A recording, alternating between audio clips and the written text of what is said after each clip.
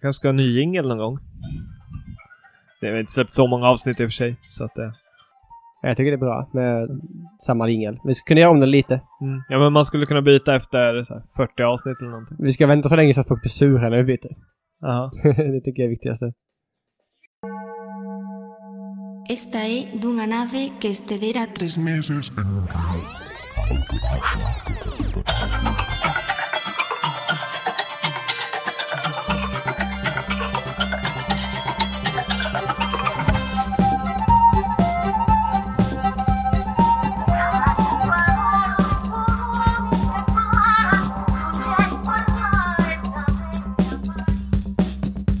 Troubadours were more like pop stars of the day. They were like the party goers, right? Under förekom ett slags rave-dans i kyrkan och på kyrkogårdar där man kunde dansa i flera dygn. The bagpipe is one of the oldest instruments.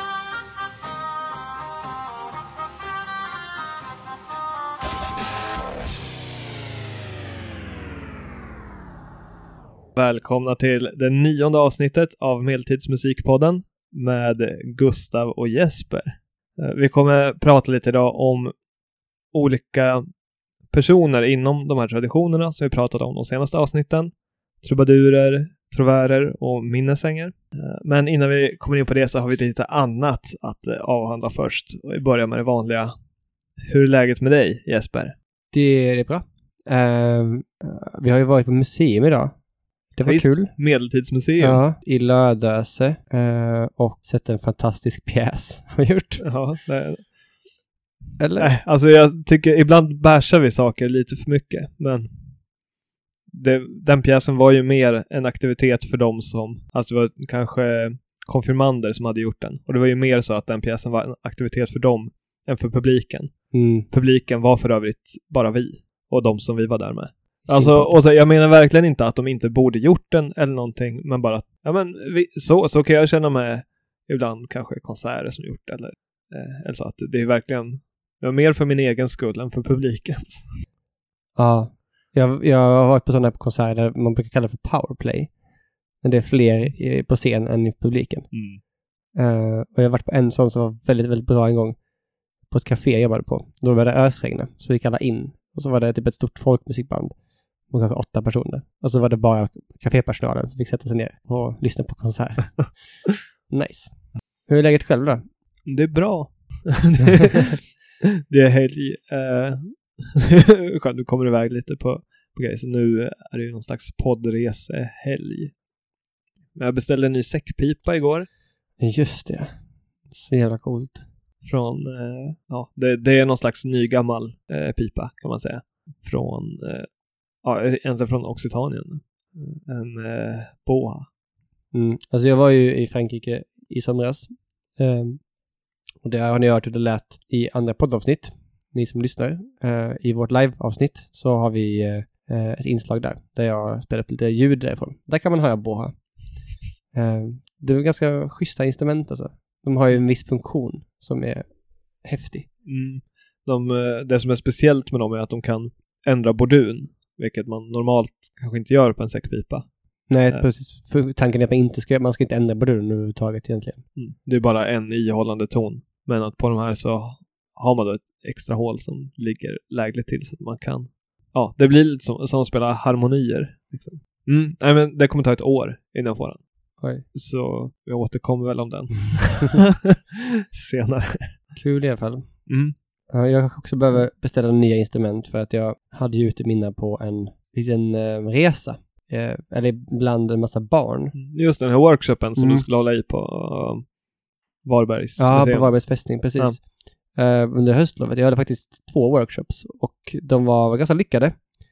Jag kunde prata i 15-20 minuter innan barnen... Jag hade varit dum nog att säga att de skulle få pröva instrumenten redan i början. Så att efter 20 minuter av prat från min sida så var detta barnen som typ skrek nästan bara, kan vi inte börja nu? Och då menade han såklart att han ville spela. Just det, de tyckte att eventet hade inte börjat på riktigt förrän. Nej, förrän alla hade tinnitus. Men det var ganska kul för att det var många barn som fick lära sig massa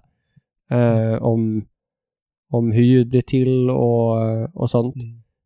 Och varför man spelar ljust och varför man spelar på hög volym och låg volym och sådär. Och det var kul att prata om det för barn som är vana vid musik konstant liksom. På alla hörn i livet. Ja, och kanske inte att ha det akustiskt. Nej. Man har alltid ljud omkring sig men aldrig källan liksom. Nej, det var häftigt.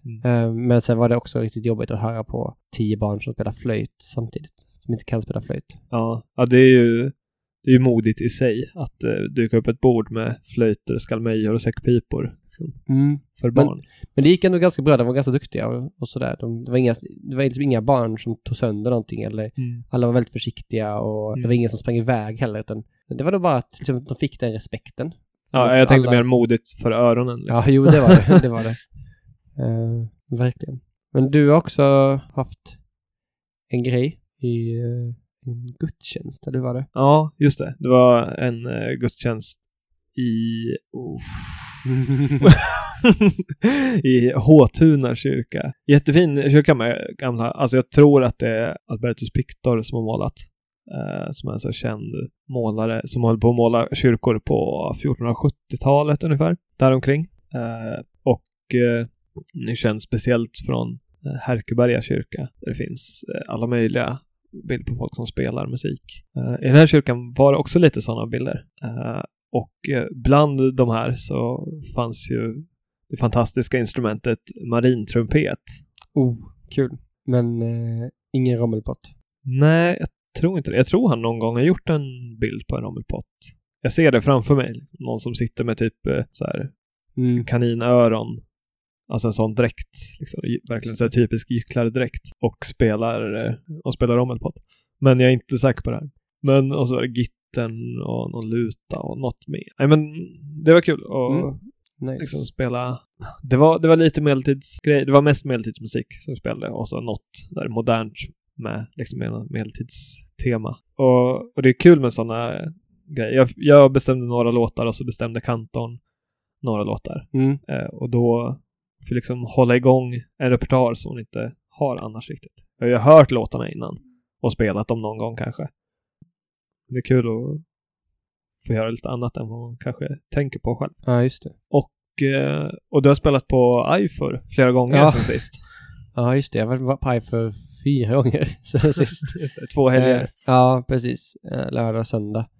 Det är nästan alltid, eller det är väl alltid livemusik på ett eller annat sätt där. Sen är det väl lite olika vad det är för någonting, men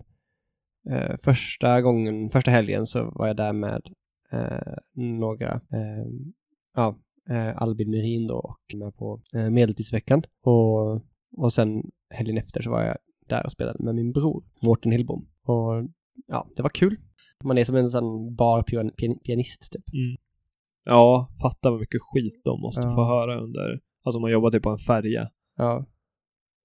Ja, precis. Men ska vi ta det som vår cue för att gå vidare? För att trubadurerna och minnesinger, det var inga barpianister utan de var ju konstnärer allihop. Det var ju det som skilde dem från de vanliga gycklarna och spelmännen. Så om vi börjar prata om, vi har ju redan pratat om men lite deras historia och så som grupp. Och nu tänkte vi gå in lite mer på individnivå. Och om vi då tänker om vi börjar med vad kan vi egentligen veta om dem? Vissa personer är ju väldigt kända i och med att det är mycket högreståndspersoner. Så känner man ju kanske till deras liv på var de har haft makt, var de har haft egendom och sånt. Men väldigt många av deras låtar och då också åtminstone notiser om deras liv finns bevarade i det som kallas vida. Eller det här gäller speciellt ska jag säga för trubadurer och trovärer. Men det finns väl ungefär motsvarande för minnesänger. Tror jag. Jag tror Codex Manessa är en sån där också finns. Det står också lite om dem. Okej, vi säger så här. Det var så. Och om det inte stämmer så kommer vi återkomma om det och be om ursäkt i nästa avsnitt. Superödmjukt kommer vi vara. Ja. Så, men nu med bestämdhet kan vi säga att i till exempel Codex Manesse så finns det motsvarande då, vida. Som är en liten beskrivning om deras liv. Men de här beskrivningarna var kanske inte alltid så träffsäkra. Som sagt, vissa personer var ju kända, de var kända då också, så man visste mycket. Och då kunde man ju skriva saker som nog stämmer. Och vissa personer hade man inte mer information än vad som framkommer av deras texter eller deras namn. Så då var det liksom, baserade man en biografi bara på vad de själva har sjungit.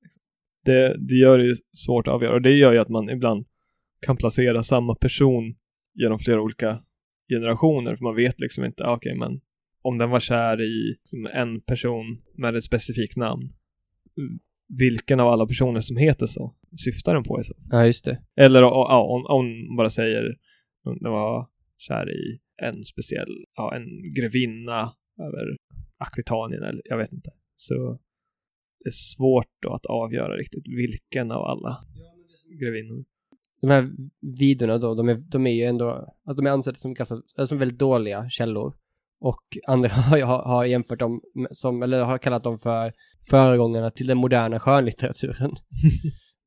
Men det kan säga något om snarare är ju kontexten som trubadurerna var i. Alltså vilket sammanhang de var i. Vad som var bra för en trubadur och vad som var dåligt för en trubadur. Den typen av saker. Så att även om en vida presenterar en helt fiktiv karaktär, så är kanske inte sättet de presenteras på fiktivt. Utan det är ju ändå någonting som bygger på vad man tänkte om trubadurer och truvärer och kanske även de myten kring dem. Men återigen, där tror jag vi har nämnt tidigare också, så ofta är ju de här producerade ganska långt efter att personerna faktiskt levde. Så att det kan vara mot 100 eller 200 år senare. Så att det kan ju säga något om hur den samtiden, liksom vad de tyckte var bra eller dåligt. Men det kan ju också skilja sig från vad man faktiskt tyckte var bra eller dåligt under då den här trubaduren eller truvärens faktiska levnad. Men du hade ju något citat om, eller Wikipedia kallar de här de kallar dem för det står bara Vidas are notoriously unreliable. Så det är väl, det säger väl en hel del. Och sen så var ju många av dem skrivna av samma person. En person som hette Uktesen Särk. Och han var själv en trubadur. Som levde i exil i Italien. Men man kan säga att de här Vidas, det var de som bidrog mycket till att skapa just liksom den här idén om trubadurmusiken som någonting särskilt, någonting som var annorlunda gentemot det andra som var skrivet, den andra poesin i Europa. Ja, med det sagt så Codex Manesse innehåller också en del om de här personerna.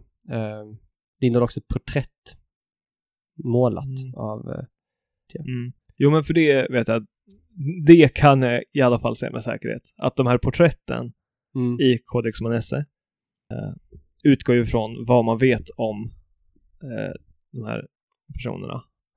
Och ibland är ju inte det mer än vad deras texter innehåller eller bara deras namn. Så att men sen lite osäkerhet kring om det faktiskt finns någon skriftlig information. Men innan vi går vidare och kör lite biografier så tänkte jag att jag har ju lovat ett quiz. För du har ju sagt, eller antytt i alla fall, att du kan skilja på truvär, trubadur och minnessang då. Och det kanske du kan. Så jag har gjort ett quiz här, det är inte allt för svårt. Säger jag nu. Okej. Men ni som lyssnar får gärna också gissa.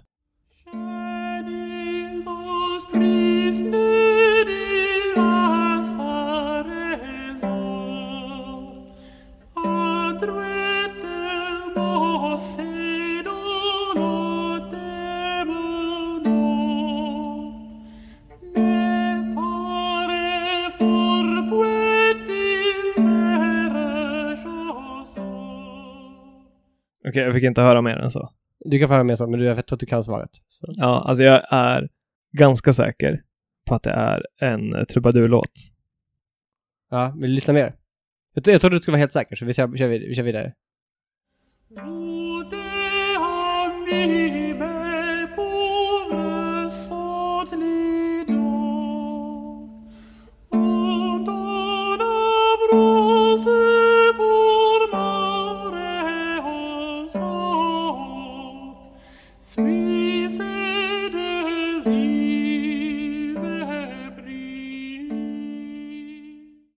Okej. Får jag fler gissningar då? Ja, men jag vill, du ska dels... Det är 2 svårighetsgrader. Det ska du säga om vad det är för typ av musik. Kan du också vem det är som har skrivit det, så får du ytterligare 1 poäng. Eller nej, men det här är... Eller jag tror jag ångrar mig. Är det inte... Eller är det både en trubadur och en truvärlåt kanske? Av Rickard Lejonhjärta. Alltså jag känner mig så dåligt för att jag inte känner igen den här jättekända låten, om det är den jag tror. Den som brukar kallas Fångens klagan på svenska. Ja, men det är rätt. Det är helt rätt. Fångens klagan är det. Och det här är ju, som du sa, det är också både en truvär och en trubadurlåt kan man säga. För den skrevs både på Languedoc och Languedoc. Alltså på de liksom främsta franska språken. Och det är Rickard Lejonhjärta som har skrivit den. Så det var bra. Ja, men då kommer nästa nu. Kind, bereitet euch der Schlitten auf das Eis. Da ist der Leide Winter kalt.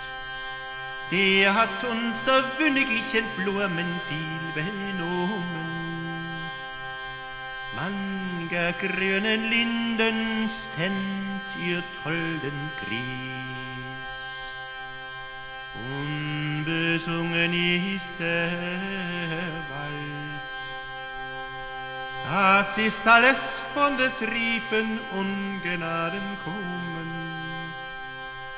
Mucht ihr schauen, wie hat die Heide erzogen. Ist von seinen Schulden Fall, dazu sind die Nachtigall all ihr weggeflogen. Ja, det är en låt som jag inte känner igen faktiskt. Och jag kommer gissa på att det är en minnesanglåt. Jag har ingen aning om vem som har skrivit den i så fall. Jag gissar på Walter von der Vogelweide. Nej, det var fel. Ja. Det var fel. Var det rätt med att det var en minnesäng? Det var minnesäng. Jag hörde lite sånt här Linden och ja, sådär. Precis. Så det känns tyskt. Vem var det som hade gjort den? Nidhart von Royenthal. Nej, jo. Lät inte som en klassisk. Nej. Ja, nej men spännande. Men då är det alltså, du har alltså 3 av 14 möjliga poäng. Hittills 4. Ja, 4 hittills hoppas jag. Nästa nu då.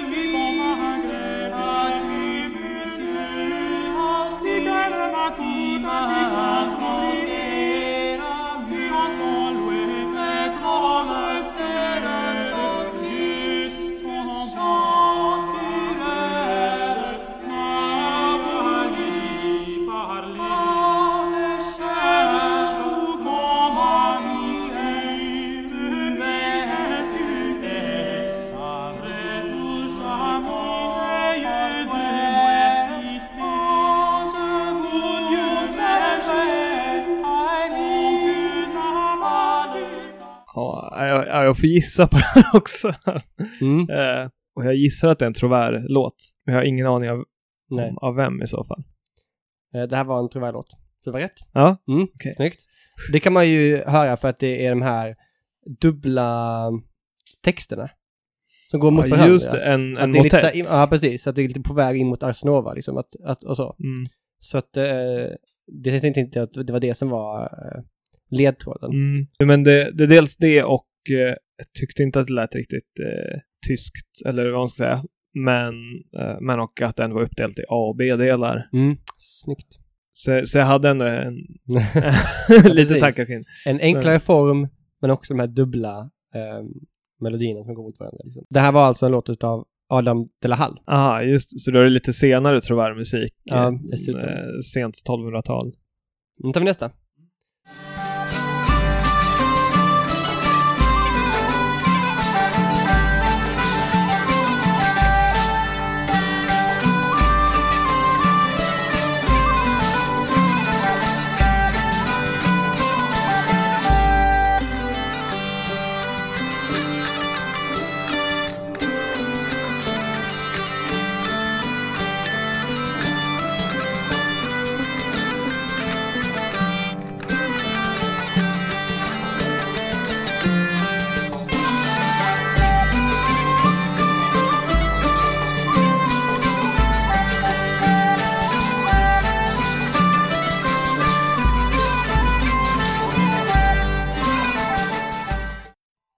Men baserat på melodin skulle jag säga att det är en trubadurlåt. Ja. Ja, nej, och det är samma. Jag kan slänga ur mig ett namn, men jag har ingen aning. Peire Vidal. Nej. Bertrand de Born. Det var min andra gissning. Det var, ja. Ja. Nej, jag ska inte försöka komma undan flykter där.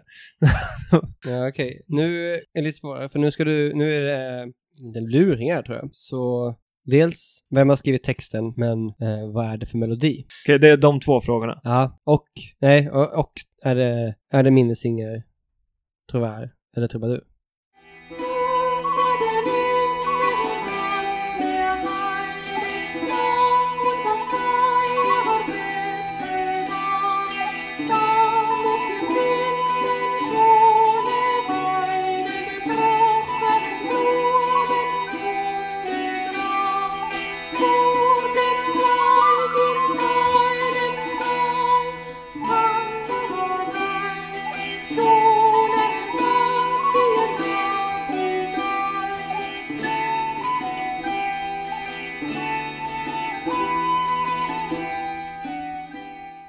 Jag har nog mina svar. Mm. Texten, Ja, Under der Linden, ja, av Walter von der Vogelweide. det är korrekt. Ja, just det. Så att texten är ju då minnessang.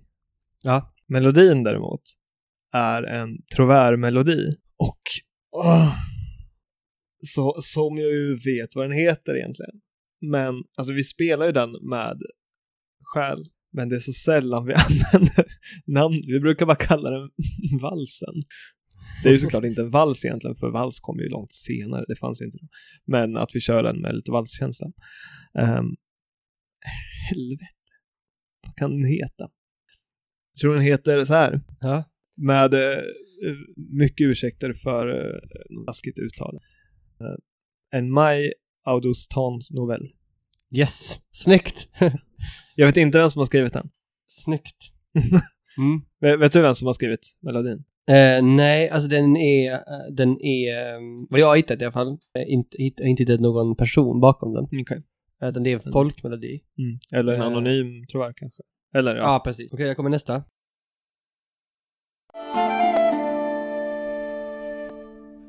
Mäjan sitanen it Freuden geht wieder Stritt, sin wiederkommen kann uns allen helfen. Auf dem Plan an Fahn ziert man stan wohlgetan, liert Brun Blümel bieden gelfen. Durch das Gras sind sie schon aufgedrungen, und der Waldmann gewalt und gezahlt ist erschalt, dass Wald mit dem Niebass gesungen. Ja, det här är ju en riktig klassiker. Majensit och Neidhart von Royenthal, en minnesanglåt. Då får du i alla fall 1 rätt. För det här är en av de minnessanglåtarna som man har tidigare sagt att det är Neidhart. Är det en Men det här är Pseudo Neidhart. Nej! Jo, det är det. Så det här är alltså bara det här är en låt som någon har tillskrivit Neidhart från Royenthal. Men det är bara, egentligen bara liksom nästan som en pastisch. Alltså han blev väldigt populär. Han var väldigt populär under flera 100 år. Och folk liksom härmade hans sätt att skriva. Precis. Men är du säker på det här? Ja, eller jag är inte helt säker. Alltså jag har bara kollat lite olika källor. Och i många noter så refereras det här till en pseudonidhart. Och jag har också sett olika texter där man argumenterar för detta. Och det är till exempel att själva texten i sig, som jag har letat efter på engelska, men inte hittat, att den inte riktigt överensstämmer.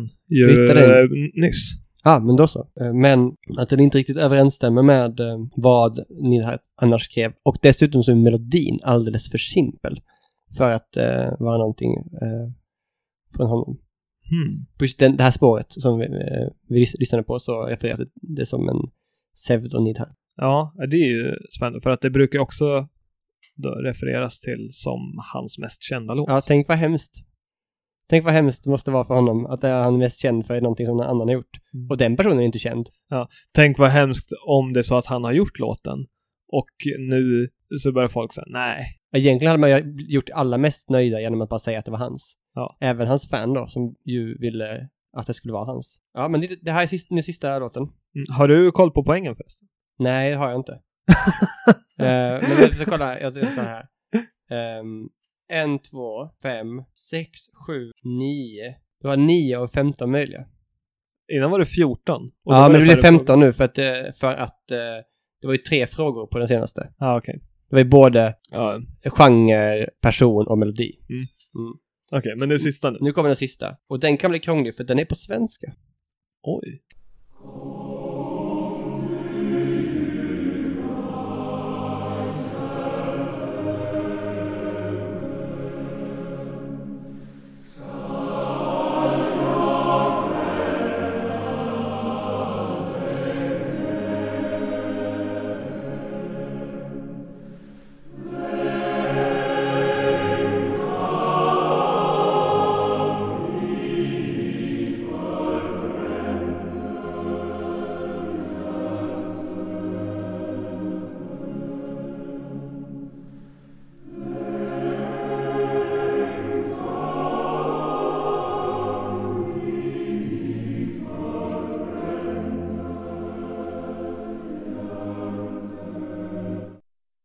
Det är inget jag känner igen alltså. Men och det är svårt när det går så långsamt tycker jag. Liksom klura ut hur formen ser ut. Men så jag skulle börja med antingen minnesang eller trovärd. Jag tror inte att det är en trubadurlåt. Nej, jag tror till och med att det är en trovärlåt. Jag vet inte av vem. Då hade du rätt. 1 rätt. Ja, snyggt. Ja. Det är faktiskt också det är en madrigal. Den spelas utav Orfeus Regn. Ja. Okej, så hur gick det då? Det gick ganska bra. 10 och 15 poäng. Och visst var det så att ändå kunde höra skillnad på vilken tradition det var åtminstone? Ja, det var snyggt med den låten som inte hade text. Och så var det också snyggt med Walter von der Vogelweide. Du hade koll på den låten.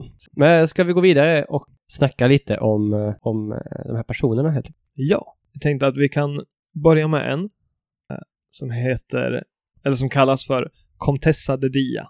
Alltså grevinnan av Dia. Eller Beatrice de Dia. Så Beatrice kan vi kalla henne nu. Ja, det är bra. Helt enkelt. Men hon är känd under alla de här namnen. Man vet inte så mycket om henne. Hennes vida finns bevarad i 4 olika manuskript. Och den är inte längre än så här. Att Comtessa de Dia var greve Guillaume de Poitou fru. En vacker och god dam.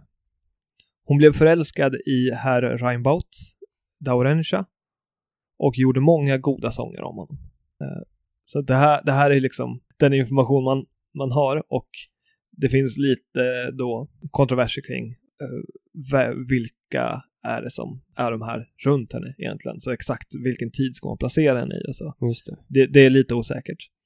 Men hon är väldigt intressant för att hon är då hon är den enda trobairitsen, alltså kvinnliga trubaduren, som det finns en melodi bevarad efter.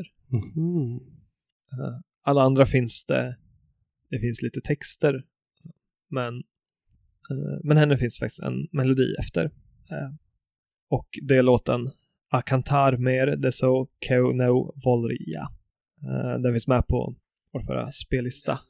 Men jag tänkte vi kan ta lite av texten. Hon är ganska självsäker som person verkar som.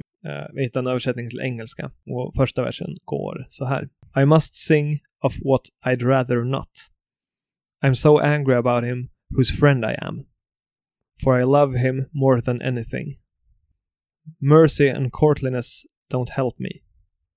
With him, nor my beauty or my rank or my mind. For I am every bit as betrayed and wronged as I deserve to be if I were ugly. Så att, hon anser ju då här att hon har blivit fruktansvärt behandlad på ett sätt som hon kanske skulle förtjänat ifall att hon var ful. Ja, usch. Och det står ju till med hennes vid att hon var vacker. Ja, visst. Så vi vet ju om att det var ju fruktansvärt orättvist. Och jag tror många vänstertexter är lite på det sättet. Hon är ganska självgod. Men ändå härligt att hon kan vara det. Det säger en del om vad dels trubadurer kunde skriva om, men också vad kvinnliga trubadurer kunde skriva om. Av rang då, såklart. Ja, jo men att det ändå att det inte bara var det här att kvinnor var passiva. Eller ja, nu i och för sig det hon antyder är ju liksom att det ens utseende spelar roll just här. Men att man ändå har utrymme att vara lite kaxig. Och som sagt, man vet tyvärr inte så mer om henne. Så vi går väl vidare om inte du har något. Nej, inte mer. Men vi kan gå vidare till någon som man vet betydligt mer om. Eleonora av Aquitanien. Vem var hon? Eller vi har pratat om henne lite tidigare, men du kan få introducera henne igen. Ja, hon är ju alltså en väldigt känd person under medeltiden överlag. Hon föddes ungefär 1122 och dog 1 april 1204. Det är därför som man har aprilskämt. Nej, det är det inte. Men hennes farfar var Wilhelm den 9:e av Aquitanien. Och han är känd som den första trubaduren. Han är åtminstone den första som det finns något bevarat efter. Och Eleonora var först gift med den franska kungen Ludvig den 7:e och sen med den engelska kungen Henrik den 2:a. Hennes första äktenskap tog slut ganska häftigt när de var på väg ut på korståg. Jag kommer inte ihåg om det var andra eller första korståg. Och hon hade någon kärleksaffär med någon annan. Och det verkar som att det hade man liksom. Det hade de flesta. Men just det här var lite för intensivt kanske för Ludvigs smak. Så det slutade i skilsmässa. Och efter bara 6 veckor eller något sånt tror jag, så hade hon gift sig med då den engelska kungen. Det var nog bättre. Henrik den 2:a. Han härskade ju över ett mycket större område. Det är ett väldigt mycket större område av nuvarande Frankrike. Ja, alltså för att den franska kungen, eller liksom det som var till den franska kronan, var väldigt litet vid den här tiden. Förhållandevis då, mot den engelska kungen som hade dels, tror jag, hela Storbritannien. Eller i alla fall mycket av det. Ja, England i alla fall. Och mycket av Frankrike. Av det nuvarande Frankrike. Men med Henrik den 2:a så fick hon flera barn. Hennes favoritbarn var Rickard Lejonhjärta. Hon hade då ett väldigt händelserikt liv med korståg och romanser. Men vi ska fokusera lite mer på hennes betydelse för trubadurerna. Hon var nämligen inte trubadur eller trubaduritz själv. Men hon är väldigt känd inom dem. Så när man pratar om trubadurer så kommer hon ofta på tal. År 1168 så lämnade Eleonora sin make i England efter vissa problem i relationen, efter en av hans kärleksaffärer. Hon flyttade till Poitiers, till sin farfars gamla slott. Hela området var väldigt nedgånget. Det var mycket banditer och svineri. Och slottet var väl inte heller i bästa skick. Men hon började rusta upp stället, fixade festsalar och ganska snart blev hennes hov känt som kärlekshovet. Eleonora och hennes hovdamer ville förändra synen på kärlek och även könsrollerna till. Och i hennes kärleksdomstol så fick män komma för att ta upp tvister eller frågor om kärlek. Om man ville vara anonym så gick det också att skicka ett ombud med sin fråga. Och en gång så kom frågan om kärlek inom äktenskapet är möjligt. Och Eleonora sa först ja, men efter att hon diskuterat saken vidare med sin jury av hovdamer så blev svaret betydligt mer tvekande. Det är kanske inte möjligt överhuvudtaget. Det har ofta varit brukligt att man namedroppar lite trubadurer som hon varit mecenat åt, hjälpt och kanske gett pengar och som har varit hos henne. Så vi tar några viktiga namn som kan vara någonstans att börja för den som vill fördjupa sig lite mer i trubadurtraditionen. Eller som bara vill vara en jobbig jävel på fester och namedroppa konstiga occitanska namn. Då de mest kända är väl Bernard de Ventadorn, Jaufre Rudel, Peyre de Valeria och Arnaut Guilhem de Marsan. Ja, det har då länge varit en etablerad sanning om att hennes hov var som ett centrum för många trubadurer. Men under senare år har det här börjat ifrågasättas. Främst för att, om jag har förstått saken rätt i alla fall, så finns det inte några som helst bevis för att det faktiskt skulle ha varit på det här sättet. Det finns dokumenterat att Arnaut Guilhem de Marsan var där på ett bröllop 1170. Hon omnämns också av Bernard de Ventadorn i en sång. Men det i sig är inget bevis på att han skulle ha varit där överhuvudtaget. Så att hur den här myten om hennes hov har uppstått vet jag inte. Men det är inte förrän jag läste ganska länge om henne som jag hittade någon information överhuvudtaget om att det eventuellt inte var sant. Återigen levererar franska Wikipedia. På svenska finns liksom ingen information om det heller alls. På engelska står det bara om hennes kärlekshov och hur blomstrande det var för trubadurer. Men på franska Wikipedia så går det i alla fall att hittade jag en notis om det. Och sen började jag kolla upp artiklar. Ja. Det är de senaste 10-20 åren som man har kommit på det här, verkar det som. Att det kanske inte var riktigt sant. Och då en bok som jag hittade om det här handlar om hennes liv överlag. The World of Eleanor of Aquitaine. Och där finns lite mer info. Jag har inte läst hela. Men den verkar väldigt läsvärd om man vill veta mer om en av 1100-talets viktigaste kvinnor. Men jag har inte hunnit läsa någon kritik mot det här. Så att det kan hända att det finns bra kritik som handlar om att det faktiskt har varit mycket trubadurer där. Så varför har vi överhuvudtaget med henne i det här avsnittet om hon nu varken var trubadurit själv eller verkar särskilt viktig för den traditionen? Jo, dels för att hon av många fortfarande anses ha haft en stor roll. Och dels för att jag lagt ner alldeles för mycket tid på att läsa om henne i tron om att hennes roll var en annan för att inte ta upp henne.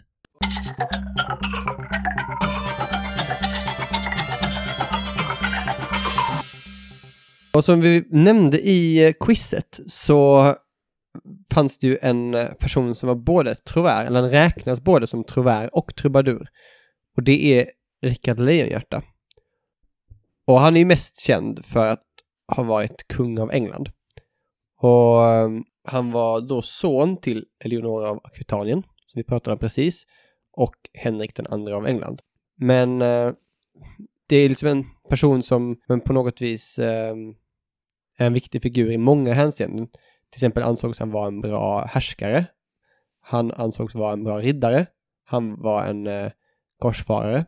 Han var kanske också en antisemit, men det kanske var ganska vanligt på den tiden. Det har antytts att han var homosexuell. Var förmodligen lika vanligt då som nu. Och dessutom så ansågs han vara en bra trubadur och trovär. Han var en speciell person för sin tid. Under sina unga år så förde han krig mot sin far, Henrik. För han ville liksom inte ge upp titeln som hertig av Aquitanien. Och det ville han inte därför att han förmodligen kände en ganska stark samhörighet med Aquitanien. Det var där han bodde, det var därifrån hans mor kom. Han var ju som sagt väldigt nära sin mor. Men såklart handlar det också om rent liksom, politiska, strategiska frågor. Och det är konstigt eftersom att han ändå är den som skulle ärva tronen. Det är precis, det låter väldigt konstigt, men på den här tiden får man också tänka på att de här länderna inte nödvändigtvis var direkta valkungadömen, utan det handlade ofta om att liksom sönerna skulle etablera en maktposition redan liksom innan den tidigare kungen dog. Så att det kanske inte var helt självklart att det var han som skulle ärva tronen. Och då var det viktigt att etablera sig. Dessutom så var Henrik i den här tiden inte han var inte liksom den faktiska arvingen till engelska kronan, utan det var hans äldre bror som var det. Så han blev det, så att han hade den grejen också liksom, och då ville han ha ha kvar Akvitanien, så det var ett av de rikaste områdena i hela Europa. Han allierade till exempel med den franska kungen mot sin pappa och vann och blev liksom erkänd och fick behålla området.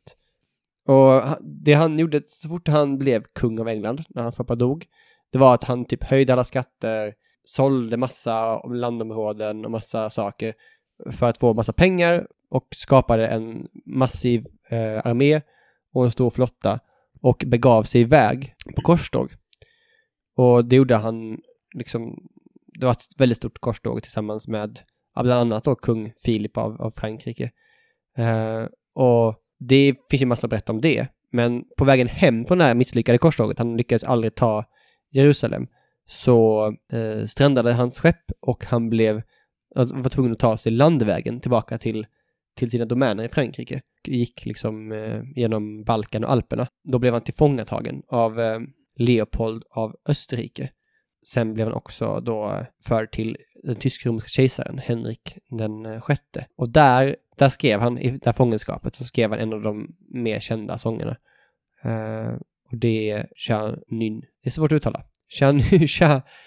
Chanin Honpris skulle jag vilja säga. Men kanske också Chanins Honspris. Ja, jo, det är svårt där med den som man får i huvudet av franska och fornfranska. Ja, precis. Men du sa att den var översatt till Fångens klagan på svenska. Det brukar den heta på svenska. Ja, och det är just det som den här sången handlar om.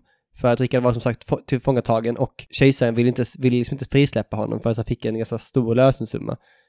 Nämligen 150 000 silvermark. Och det kan inte säga så mycket, men det var alltså ungefär 3 års intäkter från den engelska kronan. Så Rickard, ja, han skuldsatte upp, han satte sig ännu mer för att kunna bli fri. Och den här texten, den handlar om hur han liksom fången och ingen gör någonting åt det. Och det är väl en klagan. Det är också ett propagandistiskt verk. För den är skriven både på occitanska och på fornfranska för att liksom föras ut till folket. Men här är två verser i alla fall översatta till engelska. De är så här: They know this well who now are rich and strong, young gentlemen of Anjou and Touraine, that far from them on hostile bonds I strain. They love me much but have not loved me long. Their plans will see no more fair lists arrayed, while I lie here betrayed. Så det är vers nummer 3, tror jag. Det är kul på slutet här, för oss. Their plans will see no more fair lists arrayed. Det han skriver här är i princip att det blir inga mer turnerspel på er mark. Medan jag är kvar här i fängelset. Så att det var det värsta han kunde hota med. Och sen nästa vers är så här: The ancient proverb, now I know for sure. Death and prison, no nor kind nor tie. Since for mere lack of gold they let me lie. Much for myself I grieve, for them still more. After my death they will have grievous wrong, if I am prisoner long. Alltså det är väldigt, vad ska man säga, passivt aggressivt här. Jag tror att han nästan som ett hot liksom, att nu får ni fan ta och skärpa er och hitta de här pengarna så att jag kan bli fri. Men å andra sidan så är den skriven på ett väldigt häftigt sätt med nästan samma typ av rim hela vägen. Den är skriven i, vad blir det? A, B form. Och att rimmen är nästan likadana i samtliga verser. Alltså inte i den engelska översättningen. Nej. Utan i den original versionen då. Ja, just det. Det är ju så här populär grej, speciellt inom trubadur-traditionen, att använda, alltså på olika sätt, antingen använda samma ändelse på ord så man får samma rim väldigt många gånger, liksom visa att man fixar det, eller att kanske istället använda samma ord men med olika former, alltså man kanske har ett par olika ord som man använder om och om igen. Men dåtid och framtiden böjer på olika sätt. Men det är en väldigt snygg dikt. Så vet man inte om det faktiskt var han som skrev den. Men å andra sidan, det säger oavsett är ju att det här med trubadurkonst var viktigt. Även i de alltså allra högsta skikten av samhället. Mm. Men och då kan man ju också tänka sig att det är bildning för någon som har den rangen. Alltså att lära sig dikta. Ja. Och det tycker jag är det som gör Rickard Lejonhjärta till en av de intressantaste karaktärerna, just för att han liksom kombinerar hela det här. Ja, men hans mors hovliv, där han kanske har varit en del av. Ja, men liksom makten, han är en av de mäktigaste personerna i hela Europa. Och samtidigt då den här konsten, liksom tillsammans så blir det någon slags scenit för trubadurkonstens inflytande. Och det här är också att han åker på korståg. Så liksom extremt men det är en så stark symbol för den tiden. Ja. Att man liksom hade under en 100-årsperiod, mindre kanske, så hade man 3 stora korståg. Ja, att de genomsyrade liksom, alltså myten och allting som kom med korstågen var ju så otroligt viktiga för Europa. Vi har pratat om det i exempel Skalmeja-avsnittet bara. Och också till exempel att de här trovär- och trubadursångerna kanske sjöngs nere i de här kristna staterna i Mellanöstern. Det är coolt.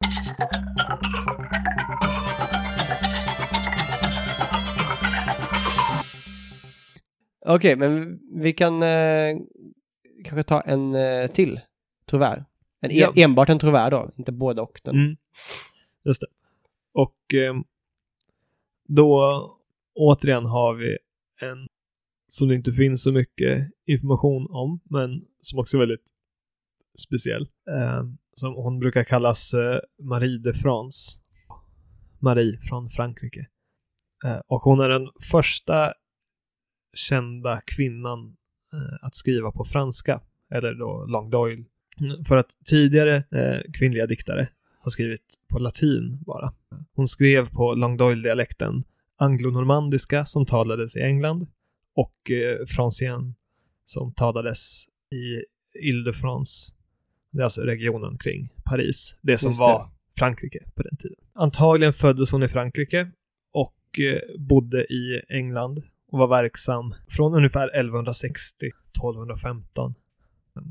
I princip vet man ingenting om hennes liv, men det verkar finnas starka kopplingar till Henrik den andra och Eleonoras hov. Och flera av hennes lais, som då är en sångform, är tillägnade en kung som man nästan säkert tror är Henrik. Det känns som, alltså jag vet inte om det är den första på franska överhuvudtaget eller om det är den första kvinnan att på franska att skriva fabler.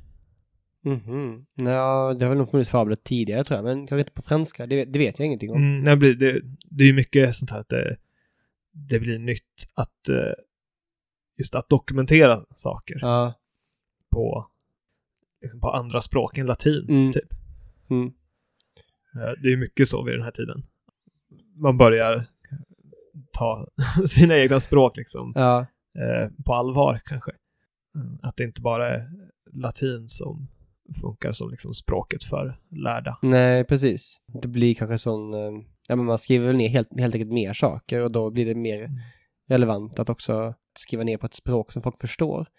Och det var ett språk som, alltså latin var ett språk som kanske inte heller var så lätt att alltid prata liksom, och konversera på och sådär. Nej, men man skrev ju å andra sidan kanske mest för de som var lärda och kunde latin.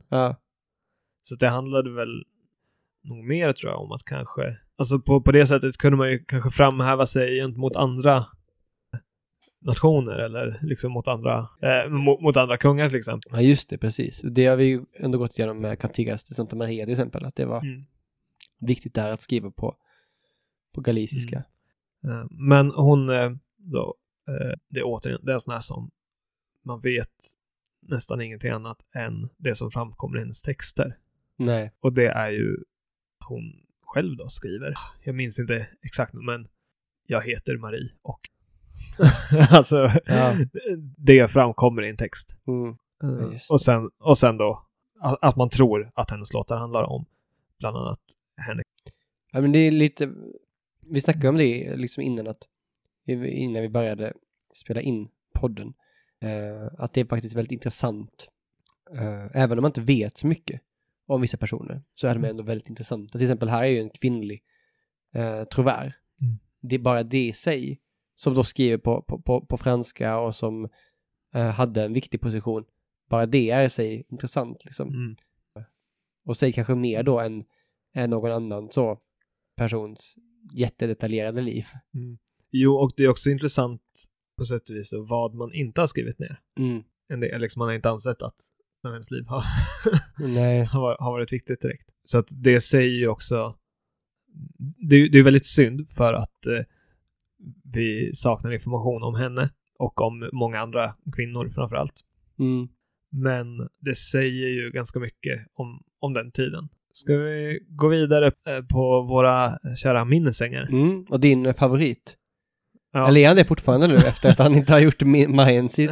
Just det, nu vet jag inte vad jag ska tycka längre. Nej, men det är ju den här Neidhart eller Neidhart von Reuenthal. Det är ju ett namn som är tillskrivet honom i efterhand. Eller ganska långt efter. Jag tror att det här namnet används inte förrän in på 1400-1500-tal. Han var nog känd som bara Neidhart innan. Men huvudpersonen i många av hans texter är den här riddaren Reuenthal. Så därför då har man liksom i efterhand kopplat ihop det här och gett honom det namnet. Jag läste att det inte var först på 1800-talet som man fick det namnet. Ja, det kanske till och med är så sent. Eller att de kopplade ihop de två namnen liksom.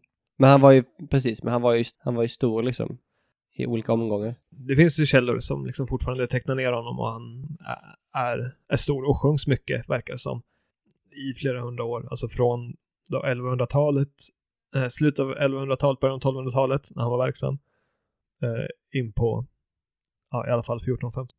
Han föddes antagligen i Bayern runt 90 någonting och dog ungefär 1240.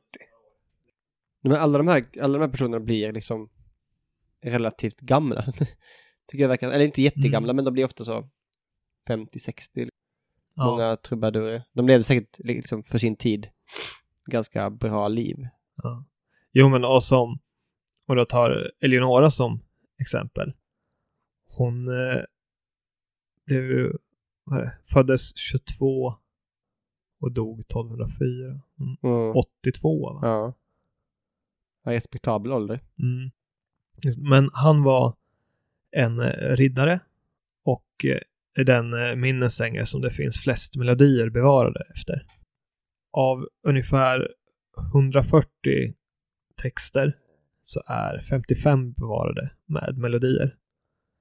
Men många av de här låtarna är, som vi varit inne på tidigare, gjorda av imitatörer, alltså så kallade pseudo-Neidhart. Just det är det som kommer under 1400-talet. Att man börjar kalla dem för pseudo-Neidhart, tror jag. Tror jag. Men man kan med ganska stor säkerhet tillskriva honom 60-70 låtar och det är ändå väldigt mycket. Om man jämför med andra både trubadurer, tvärer och minnesäng. Och man har kallat en genre, eller han är upphovsmannen till en genre som brukar kallas hövisk bypoesi. Okej, vad är det för någonting? Men andra minnessänger skrev vi ofta liksom, utifrån en hovmiljö. Men Neidhart la ofta sina historier på landsbygden istället. Just det. Det utspelade sig, det kunde vara riddare inblandade och så, då hövisk kärlek. Men bönder eller herdar, folk från landsbygden. Och det var ju något helt nytt för den här höviska. Den låt som brukar kallas för mest känd av honom. Eller den låten som är mest känd som brukar tillskrivas honom, kanske vi ska säga. Ja, just det. är den här Majen sitt som vi lyssnade på innan. Men som ju tydligen då kanske är en pseudo-Neidhart-låt. Men den är ändå väldigt typisk för det som han blivit känd för. För att han höll inte bara på med det här att beskriva hövisk kärlek. Antagligen är det ju liksom, man ska säga stilbrott på det här som gjorde att det höll i sig. Att låtarna kunde ofta börja med som typiska minnesanglåtar. Han är väldigt mycket inne på att utgå från årstider och som våren, kärlekens tid och hur blommorna doftar. Och sen går det ofta över att han istället börjar ta upp olika bråk med kanske andra adelsmän eller med folk som man inte tycker om. Och nu får det bli ändå den här Majen sitt som exempel. Som just är så. Det börjar med de här fina beskrivningarna av våren och kärleken. Går snart över i att han förolämpar sina fiender. Och liksom, den har gått från det här vackra till att textens sista rader på engelska lyder: I would be happy and rejoice when a rope had pulled off all 4 of his members. Så att, det är ju ganska hårda ord att vilja ha ett rep som drar av armar och ben på någon. Det är kanske inte det som en typisk minnessingellåt. Det är inte så typisk hövisk kärlek. Nej. Men det är väl den här stilen som gjort att folk har ändå tyckt att det varit kul just det. Att fortsätta sjunga det här länge. Ja, men man kan tänka sig att de har varit lite mer liksom tidlösa på ett sätt. När det här med hövisk kärlek kanske blev lite jag vet inte, det är bara minskning, men kanske blir lite urvattnat efter ett tag. Det var inte lika upphetsande längre med den här blicken som man trånade efter. Nej. Men det här är bevarad bland annat från samtida källor, eller ganska samtida källor då, som Codex Monesse och Carmina Burana. Ja, just det, och det är väl att man skrivit ner det en ganska bra bit senare liksom, men ja, för att sen då så skrivs det ju fortfarande ner under 1800-tal. Ja. Och många melodier är ju därifrån. Ja, just det. Ska vi ta vår sista? Den stora Walter von der Vogelweide. Och det kan man ju höra på namnet. Det är ju en minnessinger också. Och han var också från södra Tyskland. De flesta minnessinger var ju därifrån. Och han levde mellan 1170 och 1230.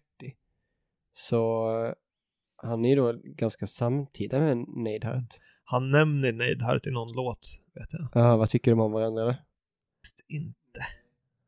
För de hade ju en del kända liksom beefs med varandra. Jag tror att Walter von der Vogelweide hade någon beef med honom. Att de möttes, alltså man vet inte om de har mötts överhuvudtaget, man vet bara om att de har skrivit så nedsättande mot varandra. Men är det den traditionen som var så här, det här vi har pratat om tidigare med att människor som forskar om medeltidsmusik ofta har beefs med varandra och är så här passivt aggressiva.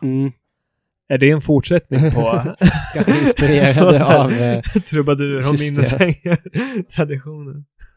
Ja, kan det ha varit så. Men Walter von der Vogelweide, det är alltså inte ett familjenamn, utan det är ett namn han fick.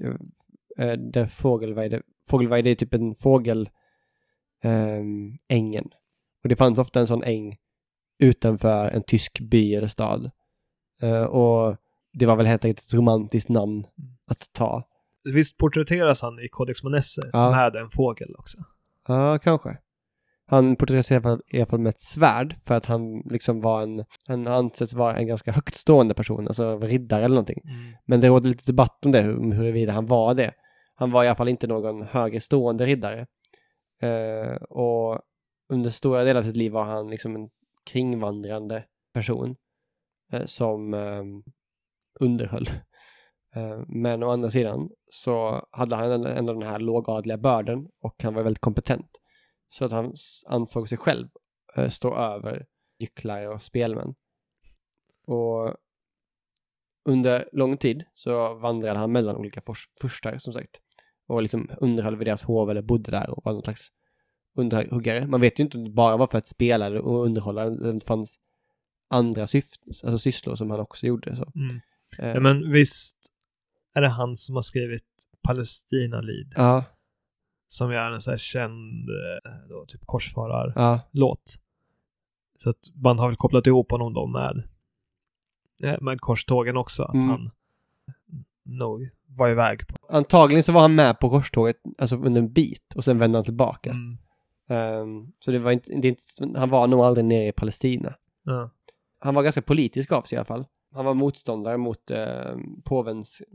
påven under investitursstriden som vi pratade om i förra avsnittet, tror jag. Just det, då man funderar på, eller när man bråkar om det är påven eller kejsaren som ska ha mest makt. Ja, precis. Vem som står högst upp och vem som ska tillsätta biskopar framförallt. Han står för det tyska enade riket liksom. Och han hade också åsikt om hur han blev behandlad. Typ hur hovlivet var på olika platser och sådär. Han trivdes nog inte överallt.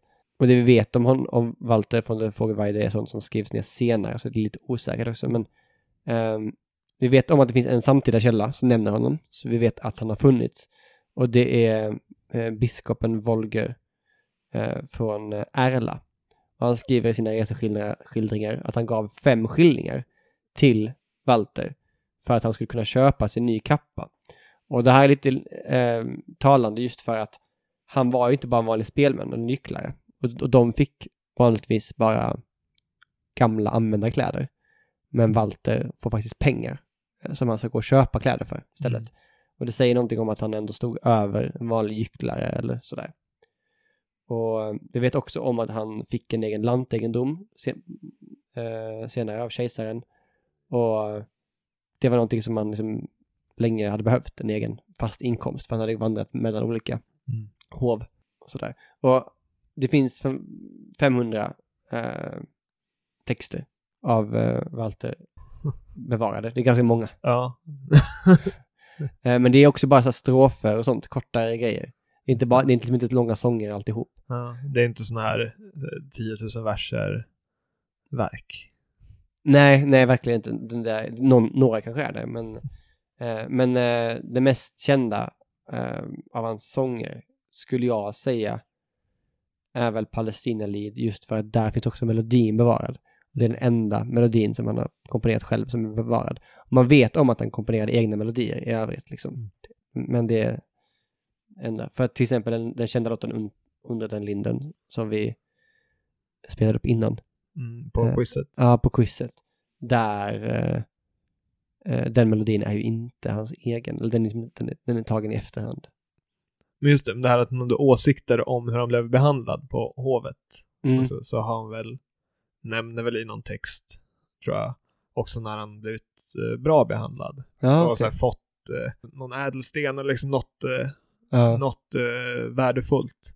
Så omnämns den personen sen i god. Det var nog smart att göra så på den tiden. För att alltså det är lika mycket, det känns mycket ofta som att det är lika mycket propaganda som konst. Ja. Jo, men speciellt om man då, som han inte hade någon egen egendom. Nej. Ja, för många hade ju det. Alltså många av truvärerna och trubadurerna var ofta liksom riddare med egendom. Och bland minnesingare så var det också lite blandat, men där var det snarare, där var det ofta den här ministerialis-klassen liksom av adelsmän utan mark. Jag sjöng de här sångerna, eller skrev de här sångerna.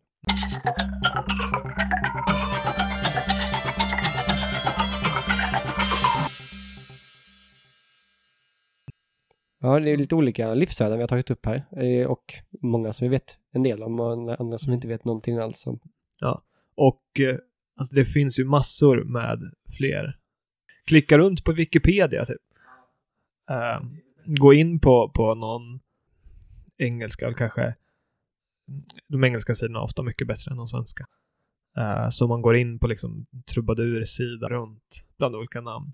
Så kan man läsa om ganska mycket olika livsöden. Men sen så ska man såklart vara lite kritisk också, för det är så mycket saker som är osäkert, och det känns också som att det är många som har gjort ganska fria tolkningar och ganska mycket antaganden långt bak i tiden. Det här var ju någonting av det som man kanske tyckte, alltså de här sakerna, de här texterna är något sånt man tyckte väldigt spännande under lång tid, att men medeltiden, det här är häftigt liksom, courtly love och sånt där. Så det känns som att man gjorde mycket antaganden. Och sen ska man också vara medveten om att det finns fortfarande mycket manuskript som inte har undersökts. Mm.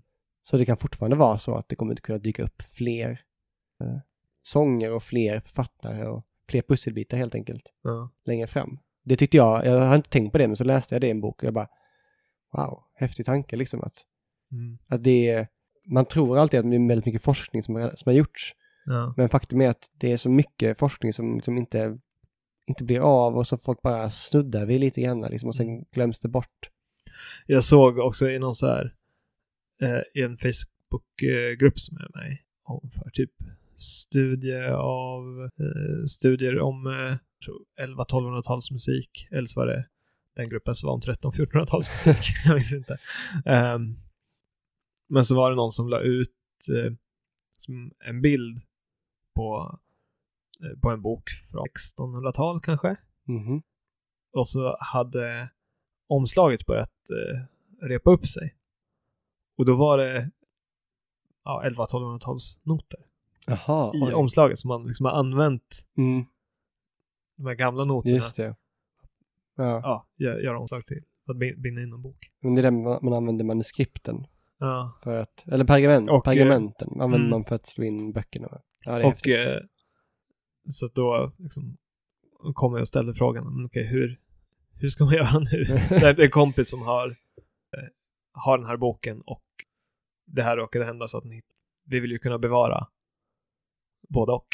Jag vet inte vad det var för bok då, men man vill kanske helst inte bara förstöra en bok från 1600-talet heller. Ja, spännande i alla fall. Men det var väl det här. Ja. Nästa avsnitt. Vi kommer spela in det imorgon.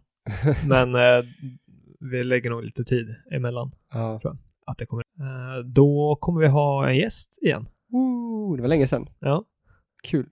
Men ha det gött. Ja. Hej då. Hej hej!